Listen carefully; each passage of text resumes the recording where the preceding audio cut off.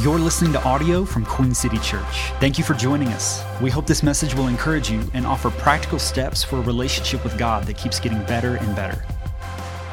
Hey, let me show you a picture of my family because they send their love also, and my wife who was so kind and gracious to allow me to come. So that's my crew. That's my wife, Corey. My kids are cute because she did it, okay? And so my daughter, Campbell, she's 8. My baby girl, Mary Bradford, she's going into the first grade. And then that knucklehead that I'm holding right there, I'm holding him tight because he would not get like centered up for the picture. His name is Gaines. He just turned 3. They're cute little sinners, okay? All right, so that's the real deal. They need the gospel, so pray for them. They're, but we're all, that's who we all are, aren't we? Hey, do you guys love the Bible? We're going to open our Bible. So go ahead and get out your Bible, or maybe you want to click there. I'm going to do something today that Pastor Brian asked me to do that I love all you guys that might be tuning in, listening to the podcast or watching online by the miracle of technology, but you're not going to get what we get in the room today. I'm just saying it as lovingly as I can because I'm going to show you today something that has blown my mind as I've learned about it, and we're going to cover a lot of ground in the scriptures, okay? So if you've got a copy of the text, I want you to open it up to Luke chapter 22, the Gospel of Luke chapter 22, and I'm going to go there and click there in my notes right here, and we're going to pick it up in verse 7, okay? Pick it up in verse 7. Luke 22, I'm reading out of the ESV, verse 7, it says this. Then came the day of unleavened bread on which the Passover lamb had to be sacrificed. So Jesus sent Peter and John saying, "Go and prepare the Passover for us that we may eat it." They said to him, "Where will you have us prepare it?" He says to them, "Behold, when you have entered the city here is Jerusalem, a man carrying a jar of water will meet you. Follow him into the house that he enters and tell the master of the house, the teacher says to you, where is the guest room where I may eat the Passover with my disciples? And he will show you a large upper room furnished, prepare it there." And they went and they found it just as he had told them, and they prepared the Passover. So I want to talk to you today, Queen City Church, about something that maybe you've grown up around, maybe you've even got a perspective of, but we're going to take, by the end of the service, we're going to take the Lord's Supper. All right, we didn't want to give it to you on the way in. The ushers are going to come later and give it to you. But I want to give you some thoughts about the Lord's Supper that hopefully change the way you take communion or Eucharist, whatever your terminology is, the Lord's Supper, for the rest of your lives. And this is, again, a priority piece here. This is something that you can't do really via podcast. This is something that when we come together, the ecclesia, the called out of God, we come out from all the different things that we're doing in the city of Cincinnati or in northern Kentucky or wherever you're coming in from today, that when we make the decision to say we're going to give the Lord our first and our best, and we say the first day of the week is Sunday, we're going to give the Lord our first and our best, and we come to a gathering with brothers and sisters that we know some of and we might not know others, and we come together and we break bread and we remember the Lord, that we are making it about him, not just because Nat came up and said, "Hey, let's give God our best," or Pastor Brian comes up and said, "Let's give God our best," or the worship team. No, we're gonna literally set aside the first day of the week, Sunday. Which, side note, just let me pause right here and put a pin in this. One of the broken things about the American culture, there's a lot of broken things, amen, is that we have a perspective of Sunday is the finish of the week. That's not the way the Bible talks about it. The Bible talks about Sunday. Today is the very first day of a new week. And so on this very first day, we're going to give the Lord. So congratulations, you're here today. And they even moved service time from 9:15 to 9 o'clock. And you got here early and you're giving the Lord your best. You're giving him the first of the week. And this beautiful thing happens when we give the Lord our first and our best. He ends up getting all of our whole rest of the week calibrated. And everything else falls into place. And so where we are, I've gotten the privilege to go to Israel 7 times. I'm about to go back at the end of this month, my 8th time. And I want to teach you something that I've learned there. I'm a little bit of a nerd. Where are my nerds at? Come on, nerd people. Where are you at? Yes, nerd. Yes, nerds. I'm going to give you some Bible nerd stuff.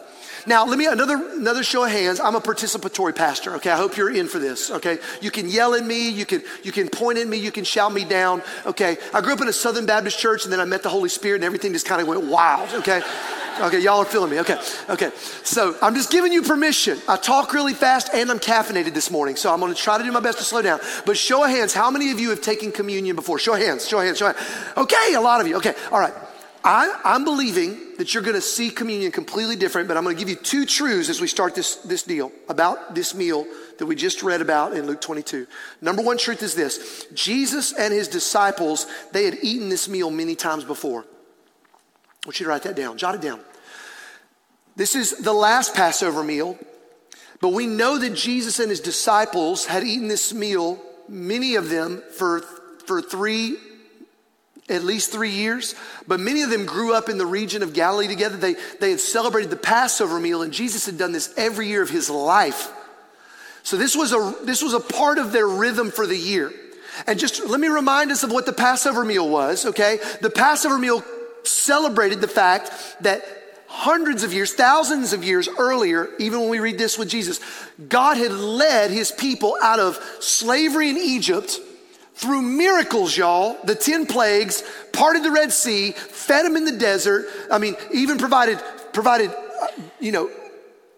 food, manna. Yeah, somebody already yelled it from the bag, manna. But not even that. Like they were hungry for not manna. They're like, God, give us something besides manna. And he provides meat in the form of birds. You think, all right? I mean, he did all these miracles, and now they're in the promised land. Now watch this. They're in the promised land, and they're having the Passover.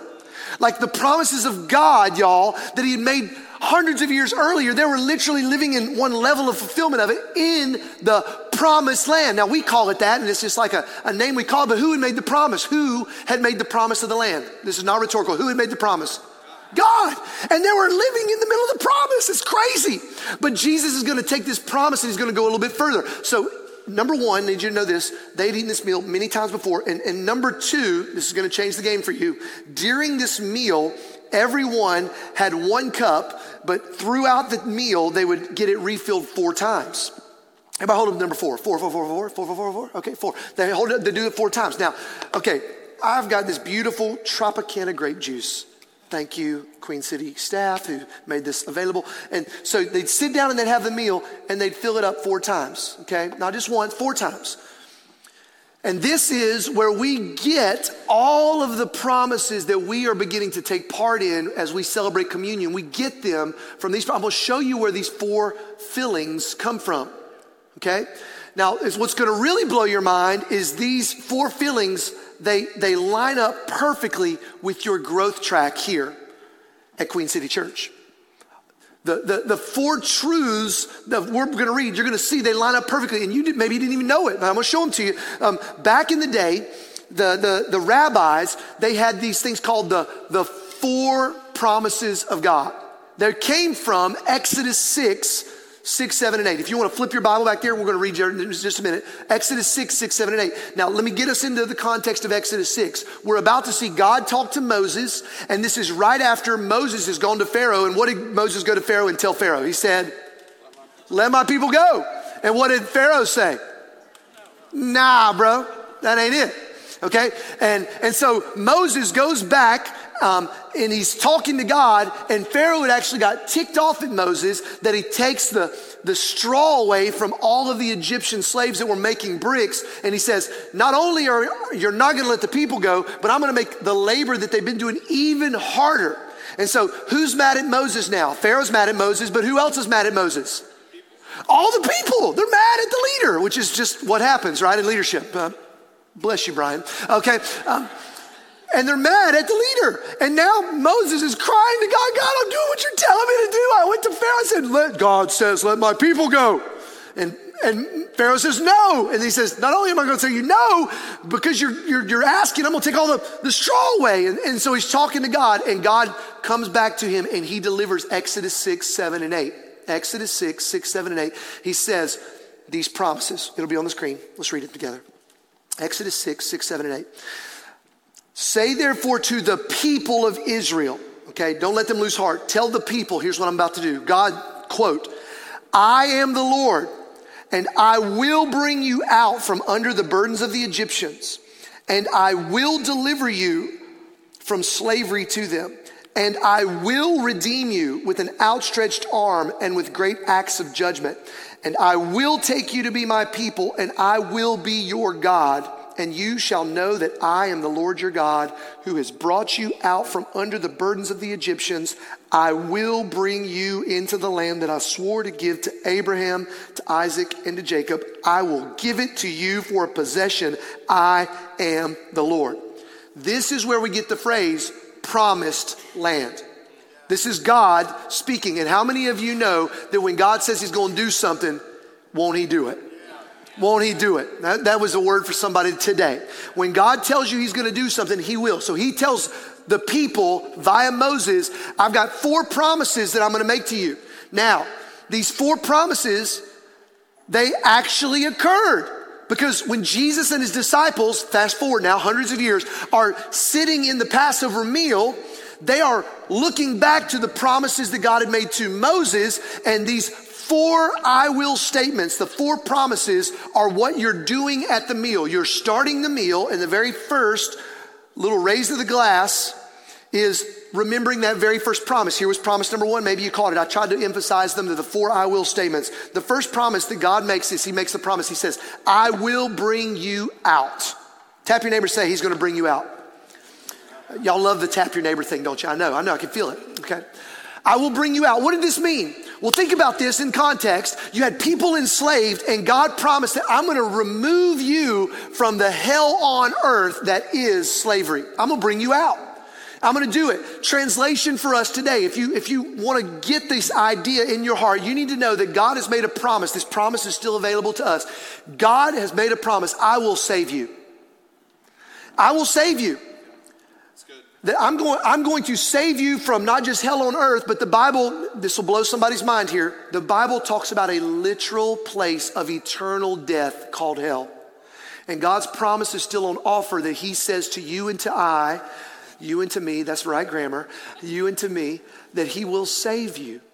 And he will, I mean, that's good news. Like, I don't know if some of us have just been around Christianese language for so long, but the reality is that, I don't know about you, confession time, I have done so many things that deserve eternal conscious torment, AKA hell. Hands up. I need it. I need forgiveness. I deserve it. Hell is the fairest thing in the universe. Now, that's not what the zeitgeist of the times are going to tell you. It's going to say, whoa, God is so mean. No, I'm going to tell you, hell is the fairest thing in the universe for this guy right here. Greed, pride, hate. I mean, all the things. I mean, this guy, the pastor, this guy, I deserve hell. And guess what's crazy? So does all of humanity. We deserve it because of our selfishness. But good news today, Queen City Church, God's made a promise. He said, I will bring you out. Amen. He will. He'll save you. God is a saving God. So he makes this promise to Moses and he says, tell the people I will bring you out. And then what's crazy is, guess what? He did. He did it. He brings them out with 10 plagues. He brings them out with miracle after miracle. He brings them out of the land of Egypt, and no longer are they living in this hell on earth. Now they begin to get redeemed, rescued, delivered. And I want to get you to promise number 2. So when they're saying the Passover, I'm not going to do it now, but they basically, first part of the meal, right? Like the appetizer. Oh gosh, he's brought us out. Praise God. To the King. Raise a glass. Y'all didn't know God, the God of the Bible, he's where the fiesta is, man. All right. I mean, some people in the church have got it all wrong. They think that the God of the Bible is like boring and that like hell is the eternal party. Can I let you know something? Hell's not a party. Satan's not the party thrower. If you want to know where joy and party and celebration comes from, it comes from the God who made it all. It comes from Yahweh, our God. Okay, anyway, point number 2, I want to make sure you get this. After they get this idea of I will save you, the second promise that you would pour in your glass is this promise. Not only am I going to save you, I'm going to bring you out, but I'm going to deliver you. The language is I will deliver you from slavery. Now, this promise is really kind of wild because it kind of sounds like the first one, doesn't it? But there's a difference, and I know this is going to resonate with some of you, but how many of you know that the story of the Bible isn't just God taking his people out of Egypt? They had to wander around in the desert for how long? How long? 40 years, 40. And what was happening in that 40 years? Right? The people were having to fight unbelief. There was actually an entire generation that didn't believe that passed away there. But here's the shorthand way of saying it. He wasn't just going to save them from Egypt. He spent 40 years in the wilderness getting Egypt out of them. Okay, here's the translation today. You need to know that God doesn't want to just save you when you were 13 or save you when you're 25, but God is in the business of getting you not just saved, but he's getting you freed. And he wants to not just get you out of hell, he literally wants to get hell out of you. So translation, there's some hellacious ways of thinking. There's hellacious identity issues. There's hellacious parent wounds from there's that first marriage or that college season. And I want you to know that God's not just wanting to save you. He literally wants to get hell out of you. Personal testimony, is this a safe place? Can I confess some things? So I was on staff at a church for probably 2.5 years. And I'm sitting in a gathering at a men's conference. One of my very good friends that's on staff at the church, I'm saved, okay? But during a moment of just praying over one another at a men's gathering, he turns and he starts to pray over me. And you guys know when you got somebody that prays over you, it's like they're seeing into your heart. He prays over me that, and I'm going to regurgitate what he said. He's got his hands on me. He says, Lord, I pray for Brad. I pray that, Lord, and he just starts to speak. The Bible calls this prophetic, a word of knowledge. He starts to speak. Father, I just sense that Brad is going to do some incredible things for you when he realizes he has nothing to prove. And as soon as he said it, I fell to my knees because I knew firstborn type A, man, I'm an overachiever. And as soon as he said it, I knew it was absolutely the truth of God, that he wanted to get a message to me that I'd known the Lord since I was 9 years old. But one of the things that was not true, I felt like I had to earn. I felt like I had to stay in good graces. I felt like I had to perform. And one of the things that just got spoken over me in that moment of freedom was that, oh my goodness, I have nothing to prove. It's amazing what you'll accomplish for the kingdom of God when you have nothing to prove. So I don't know if you've ever had an experience of freedom like that. Maybe you've been saved, but maybe you've had seasons of addiction, or maybe you've had seasons of sin cycle, pornography or pills or alcohol or maybe just a way of thinking. I just want you to know that God doesn't want to just save you from hell, that you can hope for heaven one day. He wants you to know that you don't have to live a hellacious life today. Okay, and this is a promise that he makes, and this promise happens here. Now, this is kind of crazy. Just another little historical note. When you're sitting at the Passover meal, you don't get to pour your own drink. Did you know that? At a Passover meal, you serve one another. The point was this: God wanted his people to know that when you were a slave, you had to serve others. But when you are a son or a daughter of his, you don't serve like that anymore. Others serve you. Is that not crazy? Now, I know that's counterintuitive because, yes, the greatest among us serves, and that's true. We're in this world. But when you're sitting down and you're remembering the Lord, you need to understand that if my brother or my sister is pouring my drink, I need to understand that I didn't earn this, that I am sitting at the table of the King, and I did nothing to get invited there, but yet he is serving me, and the Lord wants to serve. I believe that when I'm praying for this sermon, I was praying for this service at 9 o'clock, I believe that there's some of you, you're saved. But you need to know that God wants to serve you some real freedom. And he wants to serve you some freedom from that way of thinking, that habit, that thing that maybe your spouse doesn't know about, or maybe your parents don't know about, or maybe your best friends don't know about. But there's some things that they're hellacious mindsets and ideas. And God doesn't want to just get you out of Egypt. He wants to get Egypt out of you. That's the idea of freedom, okay? Now, let's make a turn. The second two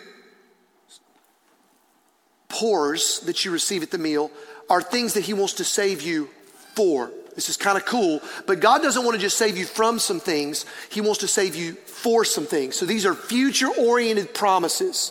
So at this meal, they would be sitting and they'd have these two kind of moments in the meal where they would remember the promises. God will bring you out. God will save you and he'll deliver you from Egypt, from slavery there. And now the turn is, and the third pour is very simply this, that I will redeem you with outstretched arms and great acts of judgment. Now, does anybody see, just with those words right there, does anybody see any foreshadowing in those words? Is that not beautiful that thousands of years before Christ goes to the cross, right there in the third promise, the promise is called the cup of redemption, by the way. that in the cup of redemption, in the mouth of Moses to the people, is that God is saying, I'm going to save you with outstretched arms and great acts of judgment. Now, these people at that moment, they're thinking, oh yeah, the arms of the Lord that would send the locusts or send the bees or the flies or send or part the sea. They're thinking like that. But we know now, looking backwards on the cross, what was he really foreshadowing? He's really foreshadowing Jesus Christ. I'm going to save you with this beautiful act. Now, this is the idea of redemption. So one of the promises that's on offer for you is that God wants to redeem you. Now, this word redemption it's a little bit of a word that gets used a lot in Christian language and Christianese, but I want you to understand something. You were created by God, designed by God, and there was a purpose, there was work to be done, there was worship to be done, and sin fractured that. Okay, one piece of fruit in the Garden of Eden ruined humanity forever. St. Augustine would call this original sin. It's the reason when I showed you a picture of my cute kids up there, I said they're cute little sinners. Because they are. And every parent in the room, where are my parents at? Wave at me, parents. I mean, did any of you guys teach your kids to pull hair? No, I didn't either. I don't know what's going on, but like my son, he's got these two big sisters, and when they don't do what he wants, he just whap like this. And it's like, my wife doesn't do that to me. I don't really have any hair to pull, and I definitely don't go up and just pull her hair, right? So I don't know where he gets this from, except I do know my Bible, and I know that my son is a cute little sinner. Right, I got a phone call the other day. I was on the way home from church, and as I was making the way home, my wife calls me, and she says, "Are you close to the house?" And she had urgency in her voice. Dads, you know what I'm talking about? Urgency in her voice. I said, "Yeah, I'm on the way." He said, "Your son," I don't know why he's my son, but your son threw a Matchbox car into our daughter's face. And so I can hear screaming. Y'all know this, parents, when you're talking to your spouse and you hear like the chaos that's going on. And it's like, ah! I'm like, okay, I'm on the way. I'll be there in 2 minutes. I come through the door, and my son is throwing, you know these little Matchbox cars? I played college baseball, and my son, he's a lefty, praise God, okay? So he's working it out already. But for whatever reason, he's just decided he wants to hit her with the force seam. Boosh, right in the eyeball, and it hit her perfectly. She had the biggest shiner. By the time I got there, this little mouse had come up on her eye. So I'm trying to anyway, cute little sinners. That's the point I'm trying to make here. Cute little sinners. But redemption, listen to me, the idea of redemption is to restore to original design. One of the things that you need to understand is when Jesus Christ died upon the cross, God had a redemption for you. He has something for you. You guys just talked about Serve Day last week. Serving here in the context of the Sunday gathering, serving in your city, serving in your job, serving in your home, serving in your you need to understand that God hasn't made us just to kind of kick back and relax. He has actually designed us to work. To work. Work is worship. Did you know that? Work is worship. If you're a Christian and you're in a job, you should be the number one employee of that entire business. If you're a Christian and you're a student, you should be the best student in the class. I heard this for the very first time when I was in high school, and I was like, no, this miserable. That's really sanctifying. I wanted to kind of sit at the back of the class and just do enough to get by. But the reality is, we should be the very best employees, the very best citizens, the very best students, because work is worship. It's kind of like magma and lava. You know the difference? Magma and lava. Anybody? Science people? I saw some nerds raise their hand. Magma and lava. What's the difference? One's on the inside and one's on the outside. That's it. Worship inside, work outside. So it doesn't matter if I'm mowing my grass, it's going to be worship. I'm going to make straight lines. I'm going to roll that fescue over. I'm striping my yard. Okay? All right? Or if I'm doing laundry, I'm going to fold it with crispness. Because work is worship. And God's redeemed us so that we might worship him in all that we do. Some of y'all going to be early on Monday morning to work tomorrow, right? You're getting there. You're getting caffeinated, ready to go. Hey, boss, how you doing? God bless you, employees and all the people around me. All right, you need to be the very best employee, not because they're going to give a bonus at the end of the quarter, but because you have a king who's redeemed you. It's way better than a couple extra bucks in your bank account. All right, so here we go. Redemption. Number 4, after they get that one done, now this one's crazy. Y'all didn't know that God was Southern, but I'm going to show you that he is. In this 4th promise, they would fill up the cup one more time. And in the 4th promise, this was the promise. The promise is, I will take you. Now you see that it says you there. But if we went back to the original Hebrew, that word is actually y'all. It's a plural. It's the only time it's used. So all these other ones are used, but this is actually y'all. So he says, I will take y'all to be my people, and I will be y'all's God. Some of y'all have been saying you guys, yous guys. No, that's not it. Okay? All right? I know I'm just north of the Mason-Dixon. I crossed the river from the airport last night, but anyway. Just being funny, but truly, this is powerful. What does that mean? That means that God is not trying, and this is so important, post-Enlightenment American Christianity teaches individualistic God. It's like my personal relationship with God. And that's important because you know what? Your mom and dad can't believe in faith for you, young man, young woman. Okay? But you need to understand, God's not saving you so that you can just sit at home and kind of read your Bible and kind of have a relationship with him. He saved you so that you would be a part of the body of Christ. So I want to look every single one of you in the eyes that are in this room and say, well done. You need to be a part of the body of Christ because we have many gifts, Corinthians tells us, that come together and form the bride in the body of Christ. And we can't do everything. I'm designed to do some things and you're designed to do something. And we are a part of doing something together. And so when he's making this promise, I want you to know that God has made a promise. Look at me. He's made a promise for you to have community. For you to have brothers and sisters. For you to have spiritual fathers and mothers and sons and daughters. He says, I'm going to come back for a people. He's not coming back for an individual. He's coming back for a people. And he wants you to know that you can find community in his church. That when he bled and died, he died so that we might be in community. Amen? All right, so I know this is a bit nerdy, but I wanted to make sure you get this. So the 4 promises are, I will bring you out. I will deliver you, so salvation and freedom. I will redeem you, that's that you would have a purpose. And then I will make you a part of a family, that's so that you will be a part of community. Those are the 4 promises of God. Now, let's get to Jesus. So Jesus and the disciples, they've got this Passover meal. This is when he washed their feet. This is when they would actually eat a lamb, a literal lamb, like we've just, said. They would break bread. They would remember all that God had done. But I want us to get into the upper room, if we could, for just a minute. We get into the upper room that night, and Jesus is serving them, and he's teaching them this beautiful lesson that the greatest among you will be the servant of all. That everybody can't be a celebrity, but everybody can be great, Martin Luther King Jr. said, because everyone can serve. That's right. And Jesus said that the servant is on the path to greatness. And so he would serve his disciples that night. He would teach them this, but then he actually gets to this passage of scripture in Matthew 26, and watch what he does here. This is really important, okay? In Matthew 26, it says that Jesus, now, as they were eating, Jesus took the bread and he blessed it and he broke it and he gave it to his disciples and he tells them, take, eat, this is my body. And he took the cup, the one that he had spoken the 4 promises over, okay? He took the cup, and when he had given thanks, he gave it to them saying, drink of it, all of you, for this is my blood of the covenant, which is poured out for many for the forgiveness of sins. Now watch this is so important. I tell you, I will not drink again of this fruit of the vine until that day when I drink it new with y'all in my Father's kingdom. And when they had sung a hymn, they went out to the Mount of Olives. Matthew 26:30. So a couple of things are happening here that I want to just make us aware of. So one of the things he's doing is he is foregoing the 4th cup. So if he's foregoing the 4th cup, which cup number are they on? 3. And what was cup number 3? Does anybody remember what it was called? The cup of redemption. Aha, beautiful. So they stand up and they sing a hymn. And does anybody know the hymn that they sing? Anybody happen to know? Anybody know? Anybody know?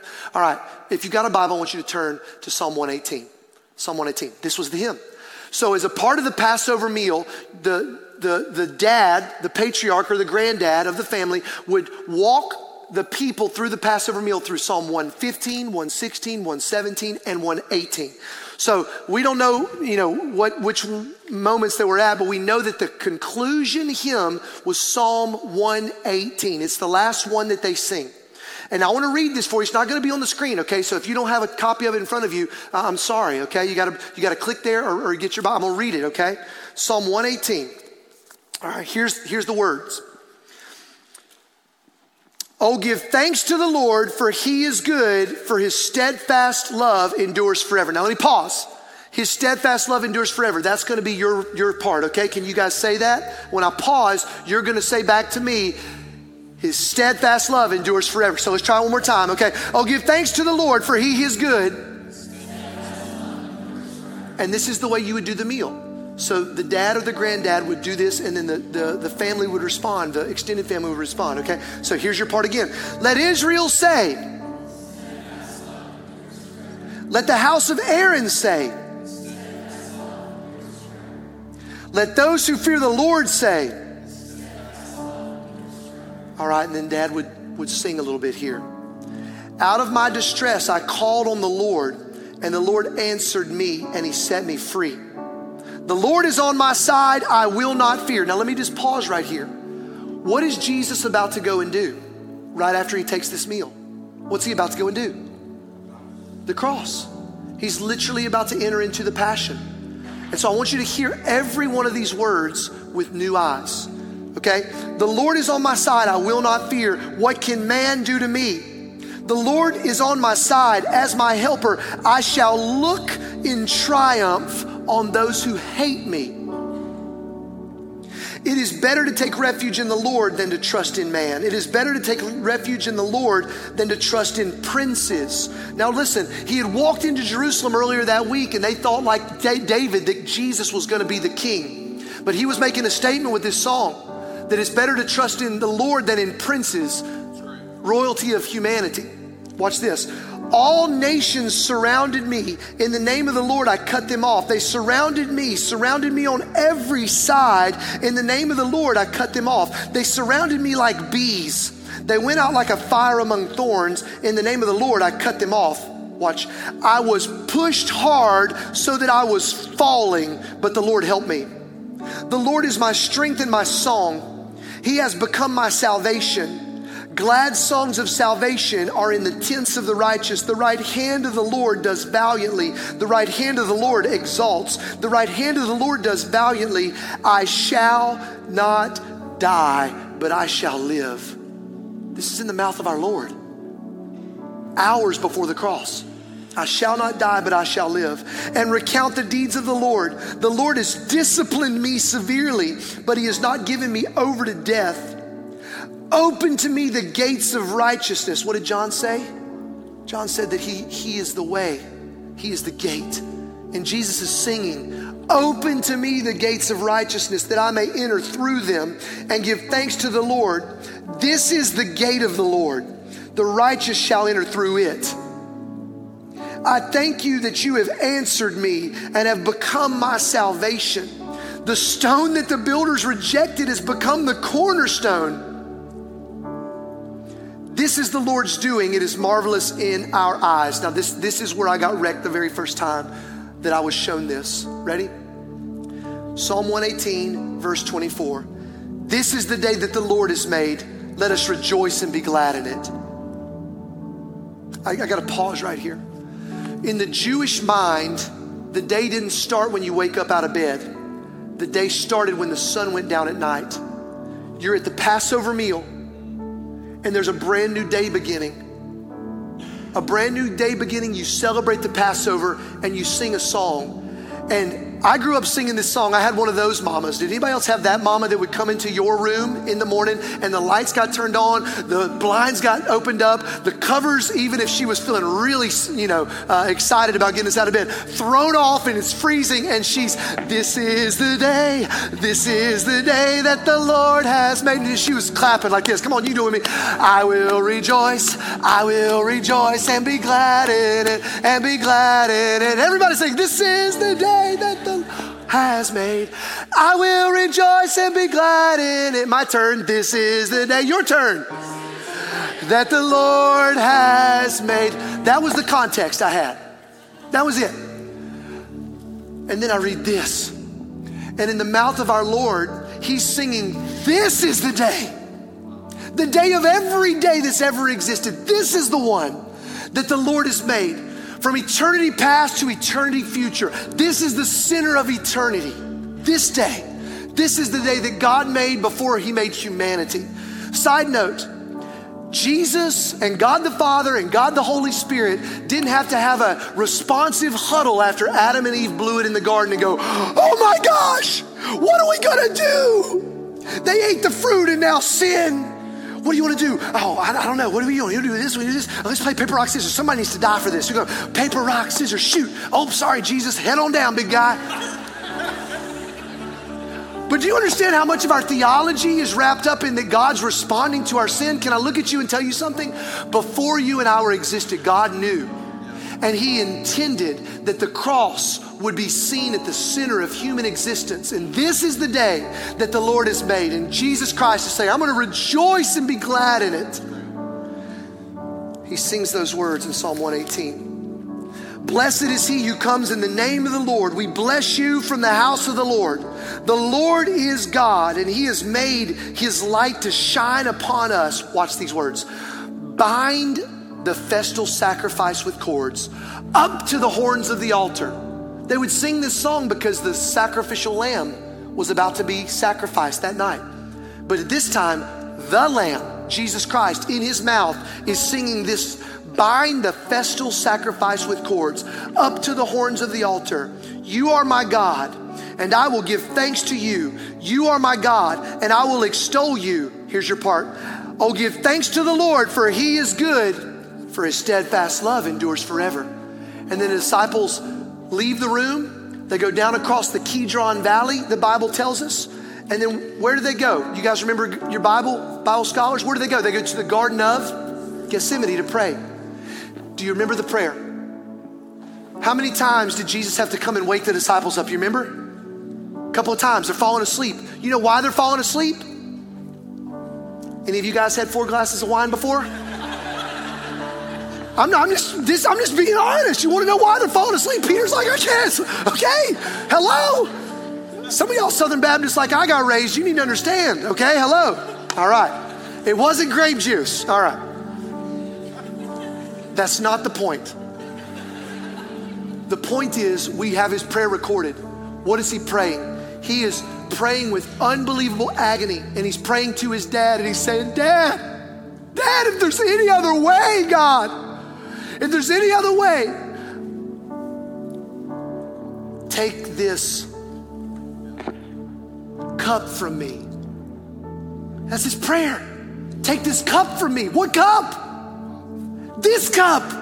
Cup number 3. Because he said, I'm not drinking number 4 until I'm with y'all again in heaven. Take the cup of redemption for me, but not my will, but yours be done. And then what does God the Father do? Here comes Judas. Here comes the guards. And you know what our Lord does? To you, Abba.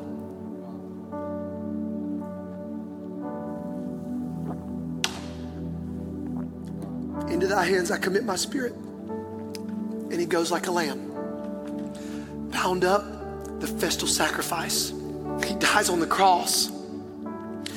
The Bible says that God made him, this is 2 Corinthians 5:21, God made him who knew no sin, Jesus Christ, to be sin. For who? For us, because we're all cute little sinners pulling our sister's hair, and then it just gets worse from there. Cute little sinners in need of forgiveness, and there was no other way. He became the gate.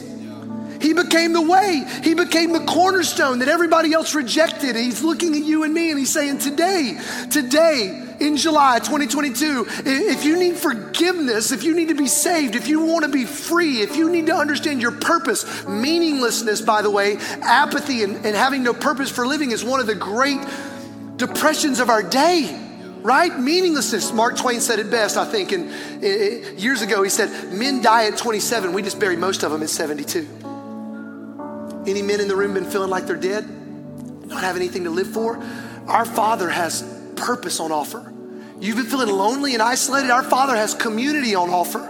And it's found in the new covenant. It's found when he said, this now, these promises that I delivered on, they're yours. I will save you and I will free you and I will give you a purpose to live for and I will give you a family. Drink deeply of me. The blood of Jesus Christ, the old Puritan said it was efficacious. Everybody say efficacious. It's fun. efficacious. It was effective. It was effective. And so when we drink the communion cup, we remember these promises are now ours in Christ Jesus. All the promises of God find their yes and their amen in Christ Jesus. And when we eat the communion bread, we recall these things are still on offer for us today. And then Jesus dies, but he doesn't remain dead. He put his supernatural divine flex on 3 days later. And he comes out of that grave, amen? He comes out of that grave so that you and I might live in the promises of God today, so that we might be forgiven. And I don't know about you, but I'm in need of forgiveness every day. And so here's what I want to invite us to do. Would you stand to your feet? And I'm going to invite our ushers to come, and they're going to pass out communion elements. Thank you. And as the ushers begin to pass it out, I want to just let you, if you've never taken one of these before, we've really done so engineering American modernity here. We've got these beautifully, we use these same ones at my church. So there's two cups. So go ahead and get the film off of the first one. Get that little wafer ready. All right. And I'm going to invite you to hold it in your hand if you can. We're going to do it at the same time. And we're going to take the other one as well.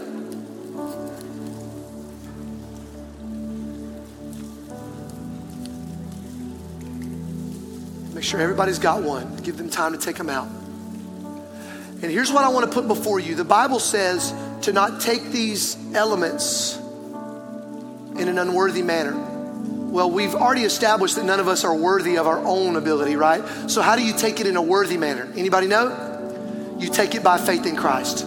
So if maybe you've grown up in a high church context where you've taken these elements before, or maybe you've grown up like I did and didn't realize the power and impact of it, but I want to invite you to take these elements by faith today. That the only way that anybody's made right with God is because of the blood of Jesus Christ, because he drank that cup. He died my death and he died your death. And so today, maybe for the very first time, some of you are going to take these elements in a worthy manner. And we're going to remember that we live out of the power of Jesus Christ today. That salvation and freedom and purpose and family are ours in Christ.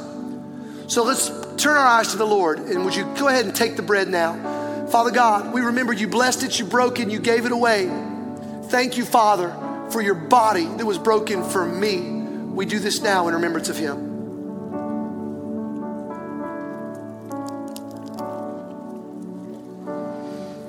And he says to his disciples, he says, take the cup, every one of you, for the forgiveness of sins, knowing that all these promises are on offer. So here's the way we're going to take it, because it wasn't meant to be taken in just a solemn way. It was meant to be taken in a way that is appreciative, but in a way that is celebratory as we look forward to taking it again. So here's the way we cheers around here. We say very succinctly, to the King, and you respond, to the King, all right? To the King, till we eat it again at our Lord's table in the New Jerusalem. The blood of the cross was efficacious. So we honor our God because he died and will give you what your blood has purchased to our Lord. Let's take it in remembrance of him.